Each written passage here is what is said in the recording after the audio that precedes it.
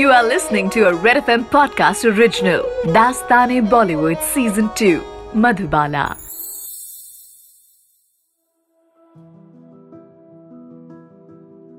अछूते नूरानी हुस्न की वो एक मूरत कि जिसकी हल्की सी झलक भी एक ज़माने को शाद करती थी, जिसकी हर निगाह ज़हनो दिल में गुलशन महकाती थी और शबिस्तानों में खुमारे शबाब की शुआएं बिखेर देती थी। कहीं उसके चांद जैसे चेहरे को नजर न लग जाए। बलाएं लेती नजरें जिसके चेहरे पर पड़ते ही झिझक कर हट जाया करती थीं, जिसके हर अंदाज में एक वक़ार और शान मतानत थी, जिसकी बस एक निगाह, जी हाँ बस एक निगाह, दिलों को सहर आलूद करने के लिए काफ़ी होती थी, जिसके रुखे रोशन के आगे सुबहों की चमक धुंधली महसूस होती थी। सियाह जुल्फों में उसका चेहरा शायरों की तमाम शायरी से ज़्यादा पुरकशिश और ख़ूबसूरत था। और वो आँखें, हाँ वो आँखें कि जिन्हें देखकर यकीन नहीं होता था कि इंसान ख्वाबे हकीकी देख रहा है या हकीकत में कोई ख्वाब देख रहा है। दिल उसे देख उलझ सा जाता था कि क्या कोई इंसान इतना दिलकश, इतना दिलफरेब भी हो सकता है।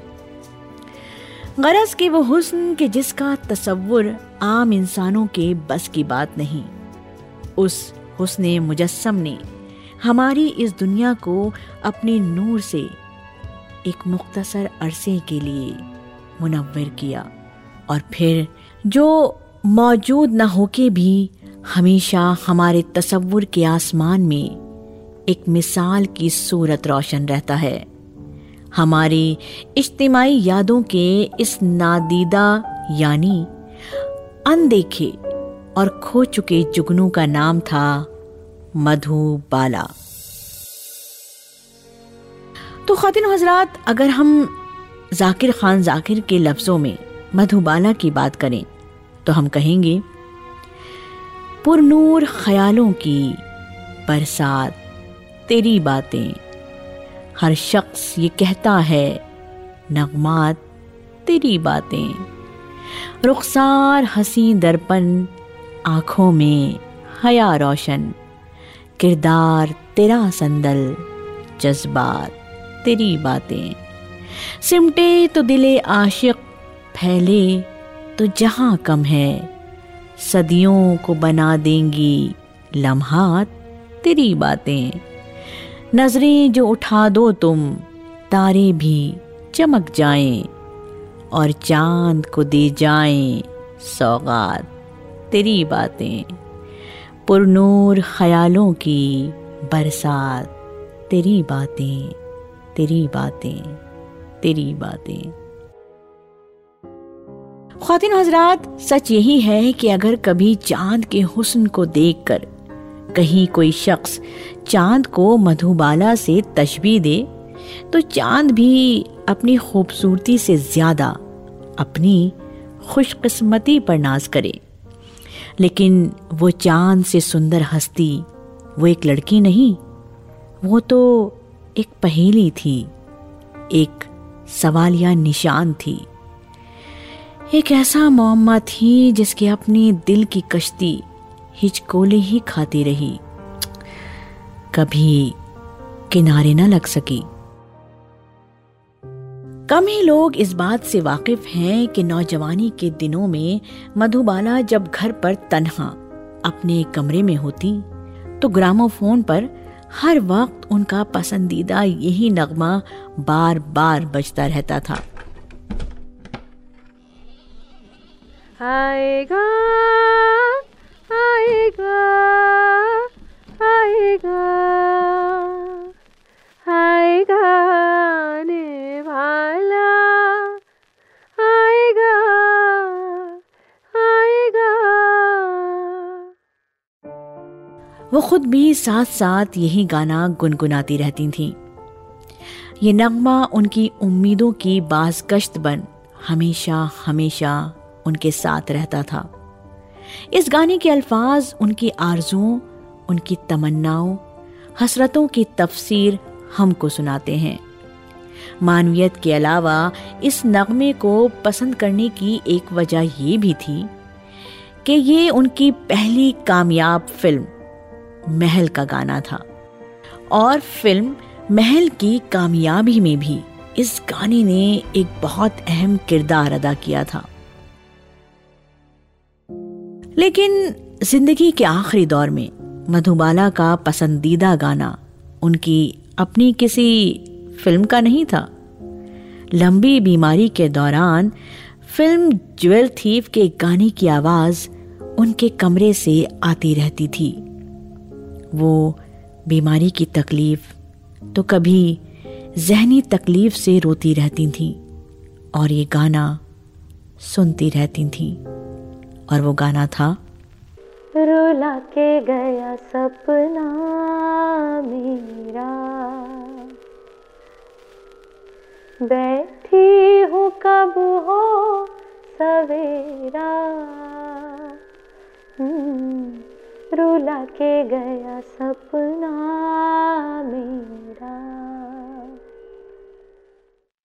ख़वातीन व हज़रात, अगर आप इस गाने के अल्फाज पर गौर करें तो ये बात साफ हो जाती है कि ये उदास गाना उनकी ज़िंदगी की ट्रेजेडी यानी कि अलमिये की कहानी उनको सुनाता था। और आज, जी हाँ, आज इस गाने की उदास बाज़गश्त हमको मधुबाला की ज़िंदगी के नादीदा पहलुओं से रोशनास कराती है। तो अहम बात यह है कि ये गाना मधुबाला का पसंदीदा गाना था। हम मधुबाला की कहानी को जरा सी देर रोककर इस गाने की उदास कहानी भी आपको सुनाना चाहेंगे। इस गाने की जड़ें अगर ढूंढी जाएं तो वो मिलती हैं बिमल रॉय की मशहूर फिल्म मधुमती में। तो जब मधुबाला की फिल्म महल से तहरीक पाकर यानी से इंस्पायर होकर मधुमती बनाई गई, फिल्म के नाम तक में, अब ये ध्यान देने की बात है कि फिल्म के नाम तक में मधुबाला की झलक मौजूद थी, यानी मधुमती। लेकिन ये बात आगे कभी जरूर होगी और तफसील से होगी। अभी तो बस ये बात बतानी काफी होगी कि मधुमती के गीतकार शैलेंद्र थे और बासु भट्टाचार्य मधुमती के असिस्टेंट डायरेक्टर थे। एक दिन शैलेंद्र सेट पर आए तो बासु भट्टाचार्य को एक नॉवेल में गुम पाया।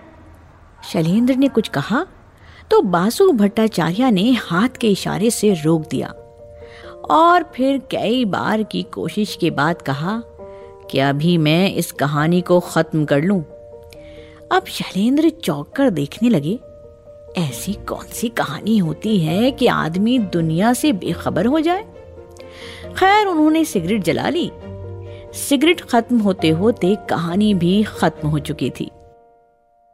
शैलेंद्र बोले, ऐसी क्या कहानी थी कि इंसान दुनिया जहान से बेखबर हो जाए? बासु भट्टाचार्य ने बताया कि ये हिंदी कहानीकार फणीश्वर नाथ रेणु की कहानी है और शायद इस साल छपने वाली सबसे अच्छी कहानी है ये। अच्छा, क्या नाम है कहानी का? कहानी का नाम है मारे गए गुलफाम उर्फ तीसरी कसम।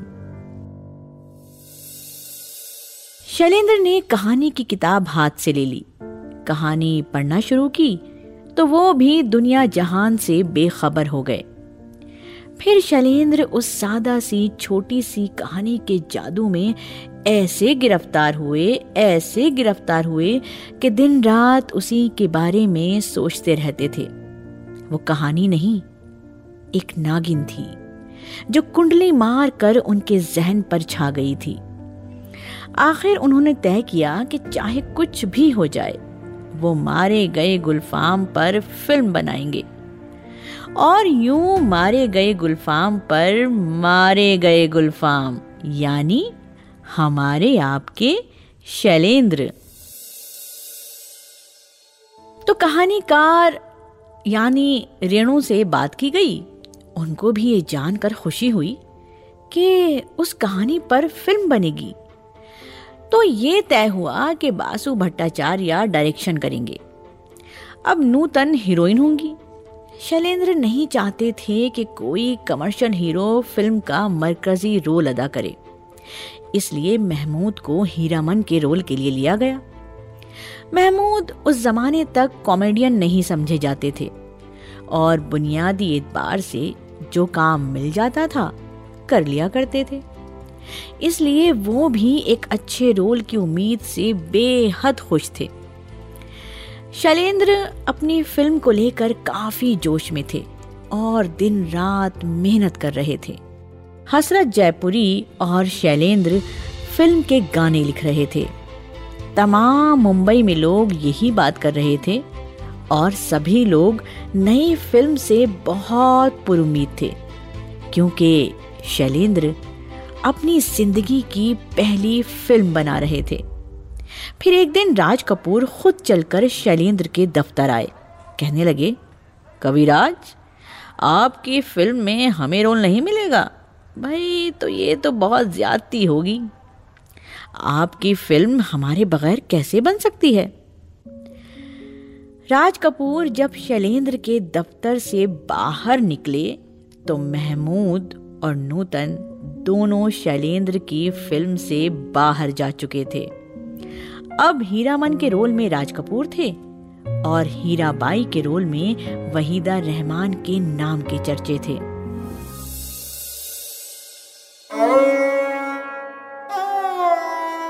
ख्वातीनो हजरात, राज कपूर के आने से शंकर जयकिशन भी आ गए। बाकी खर्चे भी बढ़ने लगे। अब राज कपूर मसरूफ एक्टर थे। उनके नाज नखरे, बड़े अदाकार के चमचे और उनके चोंचले सब अब शैलेंद्र को झेलने पड़े। उन्होंने शैलेंद्र को डेट्स के लिए नाकों चने चबवा दिए और नतीजे में फिल्म मुकम्मल होने में बरसों लग गए। शैलेंद्र अपनी सलाहियतें जानते थे, इसलिए अपनी फिल्म की कामयाबी पर मुकम्मल यकीन रखते थे। चुनांचे अपनी सारी पूंजी और कर्ज ले लेकर और भी बहुत कुछ फिल्म पर लगा बैठे। आखिरकार फिल्म रिलीज हुई और फ्लॉप हो गई। शैलेंद्र अचानक आसमान से जमीन पर आ गए और माली एतबार से बिल्कुल तबाह और बर्बाद हो गए। वो लाखों के कर्जे में भी आ गए थे। शैलेंद्र के घरवाले भी इस तबाही और बर्बादी के लिए उन्हीं को इल्जाम देते थे। नतीजे में वो डिप्रेशन में चले गए और मालो दौलत के साथ साथ अपनी साख और अपनी शायरी की सलाहियत तक खो बैठे। शैलेंद्र अंधेरों में गुम होते जा रहे थे। तभी एक दिन मशहूर डायरेक्टर और फिल्मसाज चेतन आनंद शैलेंद्र की मदद के लिए आगे आए। वो उस जमाने में ज्वेल थीफ बना रहे थे। फिल्म के गाने हालांकि मजरू लिख रहे थे, लेकिन फिर भी चेतन आनंद शैलेंद्र को सहारा देने के लिए गानों की फरमाइश लेकर उनके पास आए। शैलेंद्र तब तक दुनिया से तकरीबन किनारा कश हो चुके थे। वो गाने लिखने को राजी न थे और जब आखिरकार वो राजी भी हुए तो बावजूद तमाम कोशिश के शैलेंद्र गाने नहीं लिख पा रहे थे। चेतन आनंद की जिद पर और बहुत कोशिशों के बाद शैलेंद्र ने अपनी जिंदगी का आखिरी गाना लिखा, जो उनकी जिंदगी की ट्रेजेडी तो बयान करता ही है, लेकिन बदकिस्मती से मधुबाला की दास्ताने गम भी सुनाता है। वो गाना है, रुला के गया सपना मेरा, बैठी हूँ कब हो सवेरा, रुला के गया सपना मेरा। ख्वातीनो हजरात, मधुबाला भी एक ऐसा ही सपना थी जो एक दौर को रुलाकर, एक जमाने को तड़पाकर वक्त की धुंध में गुम हो गया। तो मधुबाला नाम के इस सपने की शुरुआत दिल्ली से होती है, जब अताउल्ला खान के घर में 14 फरवरी 1933 को मधुबाला यानी मुमताज जहां बेगम की पैदाइश हुई। वो अपने माँ बाप की तीसरी बेटी थी। मधुबाला के वालिद अताउल्ला खान का ताल्लुक अफगानिस्तान के मोहम्मद जई बारक जई कबीले से था। वो एक आला खानदान से ताल्लुक रखते थे, यानी उनके कबीले के लोग किसी जमाने में काबुल पर हुकूमत भी कर चुके थे। बाद में सियासी मुखालफत और दुश्मनियों के नतीजे में इस खानदान पर बहुत बुरा वक्त आया और अफगान फौज के हुक्म के तहत मुमताज जहां बेगम के दादा के पूरे खानदान को अफगानिस्तान से देश निकाला दे दिया गया और कुछ और रास्ता न देखकर ये खानदान जिला वतन होकर इधर उधर भटकता पेशावर आ गया था। यहाँ से उनके खानदान पर बुरे वक्त का एक ऐसा मनहूस साया पड़ा जिसने हमेशा उन्हें आजमाइश में डाले रखा। मुमताज जहां बेगम के वालिद अताउल्ला खान पेशावर में अंग्रेजों की एक इंपीरियल टोबैको नाम की कंपनी में मुलाजमत करते थे। अताउल्ला खान निहायत गुस्से वाले एक बहुत ही तुनक मिजाज इंसान थे और नाक पर मक्खी नहीं बैठने देते थे। खान साहब को अपने गुस्से पर काबू ना होने का खमियाजा ये भुगतना पड़ा कि 15 साल पुरानी मुलाजमत एक झटके में उनकी बदमिजाजी के बायस चली गई। लेकिन उन्होंने अपनी समझ में खान साहिबियत पर आंच नहीं आने दी और अपनी अकड़ बरकरार रखी। इंपीरियल टोबैको कंपनी की मुलाजमत से हाथ धोने के बाद अताउल्ला खान ने पेशावर छोड़ दिया और दिल्ली चले आए, जहां कई बार उन्हें शदीद माली मुश्किलात से भी दो चार होना पड़ा। हालात यहाँ तक बिगड़े कि रोजी रोटी के लिए अताउल्ला खान को एक अंग्रेज अफसर के घर दारोगाए अस्तबल का भी काम करना पड़ा। उस जमाने के ज्यादातर लोगों की तरह अताउल्ला खान के भी बहुत से बच्चे थे। कहा जाता है कि एक दिन अताउल्ला खान अपने बच्चों को अंग्रेज की बग्घी में बिठाकर महरौली सैर के लिए लेकर गए।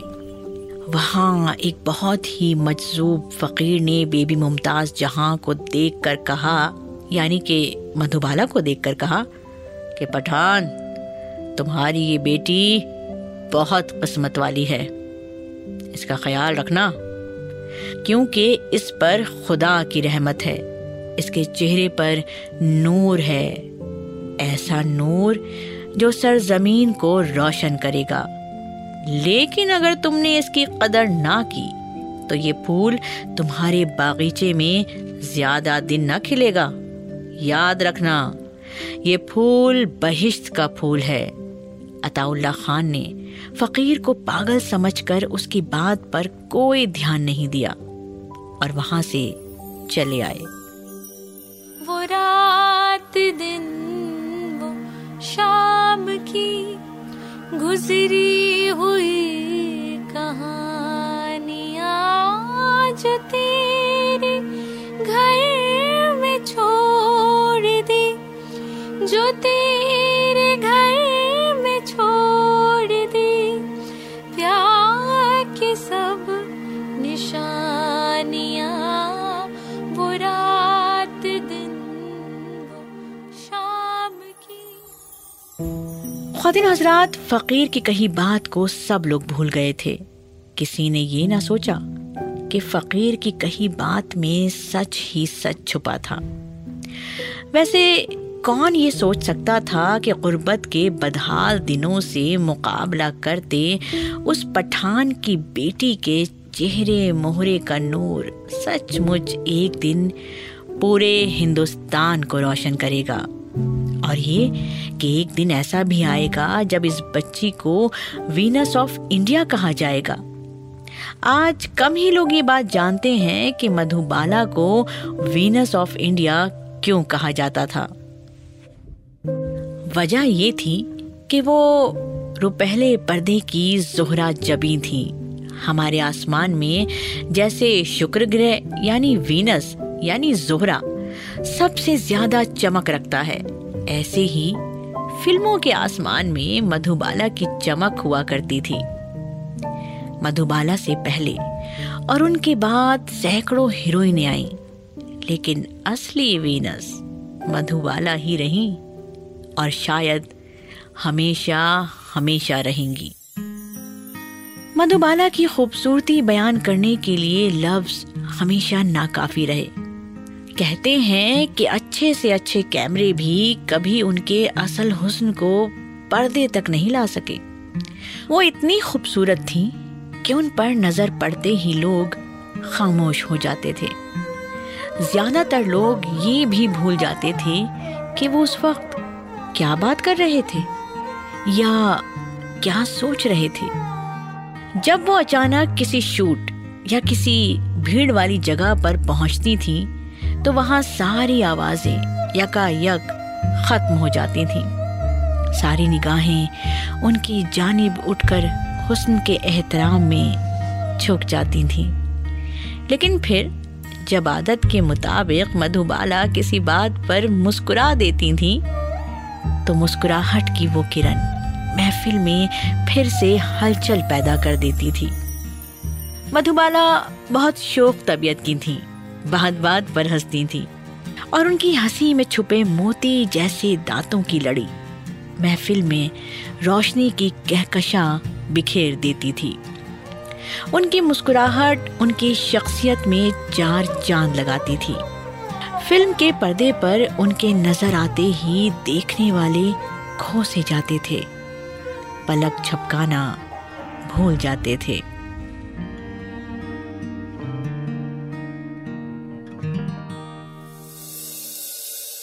ख़वातीन हज़रात, मधुबाला आसमान से उतरी एक शफ़ाफ किरण थी जिसने बहुत थोड़े से वक्त हमारी धरती पर अपनी रोशनी बिखेरी और फिर वो किरण जहां से आई थी वहीं वापस चली गई। मधुबाला को गुजरे ज़माना हुआ, लेकिन उनकी तस्वीर हमारे ज़हन और दिल में मौजूद है। फिल्मी दुनिया के आसमान पर जब जब किसी नए तारे की आमद होती है तो कोशिश की जाती है कि किसी तरह ये कहा जा सके कि वो सितारा आज के दौर की मधुबाला है। लेकिन ये मिसाल मुंह से निकलते ही हरफे गलत की तरह मिट जाती है, लेकिन कोशिश फिर भी जारी रहती है। कभी किसी की आंखें या किसी की पलकों में, कभी किसी की हंसी या किसी की मुस्कुराहट में, कभी किसी की चाल ढाल या किसी के कद में मधुबाला के चाहने वाले मधुबाला की झलक ढूंढना चाहते हैं। लेकिन अफसोस कि अपनी इस कोशिश में वो नाकाम रहते हैं। एक अजीब बात यह है कि गुजरते वक्त के साथ साथ बड़े बड़े सितारों की चमक मान पड़ती जाती है। ये सिर्फ मधुबाला ही हैं जिनकी कशिश गुजरते वक्त के साथ और बढ़ती जाती है। जानिसार अख्तर का ये शेर जानिसारों के दिल की बात कहता महसूस होता है। तेरी जुल्फें, तेरी आंखें, तेरे अबरू, तेरे लब, तेरी जुल्फें, तेरी आंखें, तेरे अबरू, तेरे लब, अब भी मशहूर है दुनिया में मिसालों की तरह। तो सुबह के सूरज की कोई नर्म मुलायम सुनहरी किरण अगर संगे मरमर की मूर्ति बन जाए और फिर अगर उस मूर्ति में थोड़ी देर के लिए जान पड़ जाए तो वो मधुबाला ही कहलाएगी। वक़ाल शायर, तेरी जुल्फें, तेरी आंखें, तेरी गर्दन, तेरे होंठ, तेरी जुल्फें, तेरी आंखें, तेरी गर्दन, तेरे होंठ, किसी खोई हुई जन्नत की झलक हो जैसे। कोई झोंका किसी खुशबू का जो बढ़कर फैले, जैसे फूलों से लदी शाख हवा में झूमे। वो छलकते हुए सागर सी जवानी, वो बदन जैसे शोला सा निगाहों में लपक कर रह जाए। कभी सोचें जो ये सब तो ख्याल आता है, कभी सोचें जो ये सब तो ख्याल आता है। दिल को हर सिमत तेरा हुस्न नजर आता है। शबे महताब कहें तुमको हम, शबे महताब कहें तुमको हम, ए मधुबाला, या सुनहरी चांदनी वाला कोई सूरज हो तुम। ख्वातीन हज़रात, तो हम बात कर रहे थे कि हर दौर में जब कोई निहायत खूबसूरत अदाकारा सुनहरी पर्दे की जीनत बनी, तो हमेशा उसमें मधुबाला की कोई झलक देखने की ही कोशिश की गई। लेकिन जो पाकीज़ा सादगी, जो नूरानी खूबसूरती मधुबाला में थी, वो किसी में दिखाई न दे सकी। ख्वातीन हज़रात, जैसे किसी बर्फानी झील में तारों की झिलमिलाती झलक का मोहम अक्स थी मधुबाला। जैसे किसी आबशार से उड़ती हुई फुआर में एक लम्हे को दिखने वाली धनक थी मधुबाला। तो हम आपको मुख्तसर बेबी मधुबाला यानी बेबी मुमताज के बचपन की कहानी सुनाएंगे और इस कहानी के अहम किरदारों से भी आपका तारुफ करवाएंगे। तो मधुबाला ने बचपन के इब्तिदाई दिन दिल्ली में हंसते खेलते नई नई शरारतें करते, बहन भाइयों और माँ बाप को छेड़ते और तंग करते गुजारे। मधुबाला को फूल बहुत अच्छे लगते थे। भाई यूं तो चंपा, बेला, चमेली सभी उन्हें पसंद थे, लेकिन लाल गुलाब तो उनकी जान थे। मधुबाला को ये भी नहीं मालूम था कि वो लोग माली परेशानियों से दो चार थे। देखा जाए तो एक वर्ल्ड वॉर से दूसरी वर्ल्ड वॉर के बीच के वो दिन सभी के लिए मुश्किल भरे दिन थे। लेकिन अताउल्लाह खान की दिक्कत ये थी कि वो शाह खर्च इंसान थे। भाई हाथ रोककर खर्चा करना नहीं जानते थे, इसीलिए ये लोग अक्सर खर्चे की रकम को लेकर परेशान रहते थे।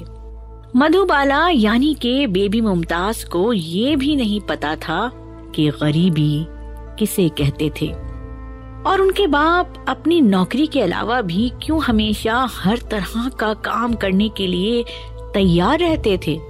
बेबी मुमताज के बाप इसीलिए अपनी बेटी को तांगे में बिठाकर कभी कभी खुर्शीद अनवर के पास रेडियो स्टेशन ले जाते थे। अब बेबी मुमताज को यानी मधुबाला को अंकल खुर्शीद अनवर बहुत अच्छे लगते थे, क्योंकि वो बच्चों को गाना सिखाते थे और रेडियो प्रोग्राम के बाद चॉकलेट टॉफीज भी खिलाते थे। रेडियो स्टेशन के लॉन में बहुत से फूलों के तख्ते होते थे। प्रोग्राम से पहले ये लोग लॉन में फूलों के बीच ही बैठा करते थे। इसी माहौल के चलते बचपन के वो गाने और फूलों के वो तख्ते मधुबाला की यादों में बस गए, उनके मिजाज का हिस्सा बन गए। मधुबाला के म्यूजिक प्रोड्यूसर खुर्शीद अनवर कोई आम इंसान नहीं थे। वो लाहौर में सरदार भगत सिंह के दिन रात के साथी थे और तो और वो फैज अहमद फैज के भी करीबी साथी थे। वो जंग आजादी के मुजाहिद रह चुके थे। कॉलेज की लैब में एक दिन बम बनाते पकड़े जा चुके थे। उन्होंने सिविल सर्विस के इम्तिहान में सारे मुल्क में टॉप किया था, लेकिन कामयाबी हासिल करके भी नौकरी को छोड़ दिया था।